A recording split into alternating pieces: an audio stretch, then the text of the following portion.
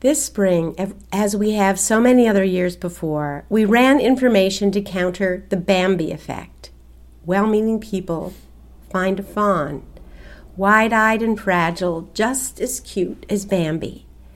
They want to help it. They think it is deserted. Really, most fawns don't need human help. Their mothers are out foraging and will return. One group of dedicated volunteers, 1,400 strong in New York State, knows better. Licensed wildlife rehabilitators.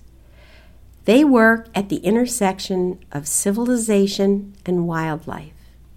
When our country was founded, wildlife used to be just that, wild. As civilization has encroached on wildlife habitat, much wildlife is protected or regulated by law. The United States Constitution is silent on the matter, so states are the sovereign governments when it comes to wildlife law. In New York State, the Department of Environmental Conservation regulates the rehabilitators who, for example, nurse back to health a deer hit by a car or hurt by some other form of human activity. And the DEC also regulates the hunters who kill deer. The DEC calls hunting harvesting, which indicates the posture of the department. Deer are seen as being rather like a crop that must be managed for the good of the deer population. Too many, for example, would lead to starvation. And for the good of people who enjoy the sport of hunting, as well as for the good of people who don't want their lawns and gardens ravaged. The rehabilitators see the deer and other hurt wild animals as individuals in need of rescue. They often speak of them as having rights and needing protection.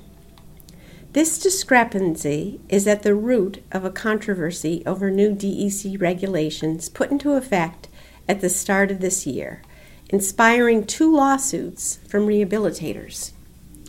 The DEC says the purpose of wildlife rehabilitation is to treat injured animals so they can be returned to the wild, not to keep them for extended stays or to treat them as pets.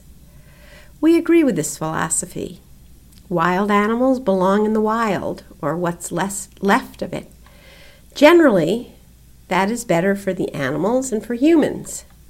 The American Veterinary Medical Association supports regulation of wild animal ownership and, according to its policies, quote, expects international, federal, state, and local authorities and policymakers to provide adequate funding and other resources to ensure effective enforcement of regulations pertaining to ownership, possession, and disposition of wild species.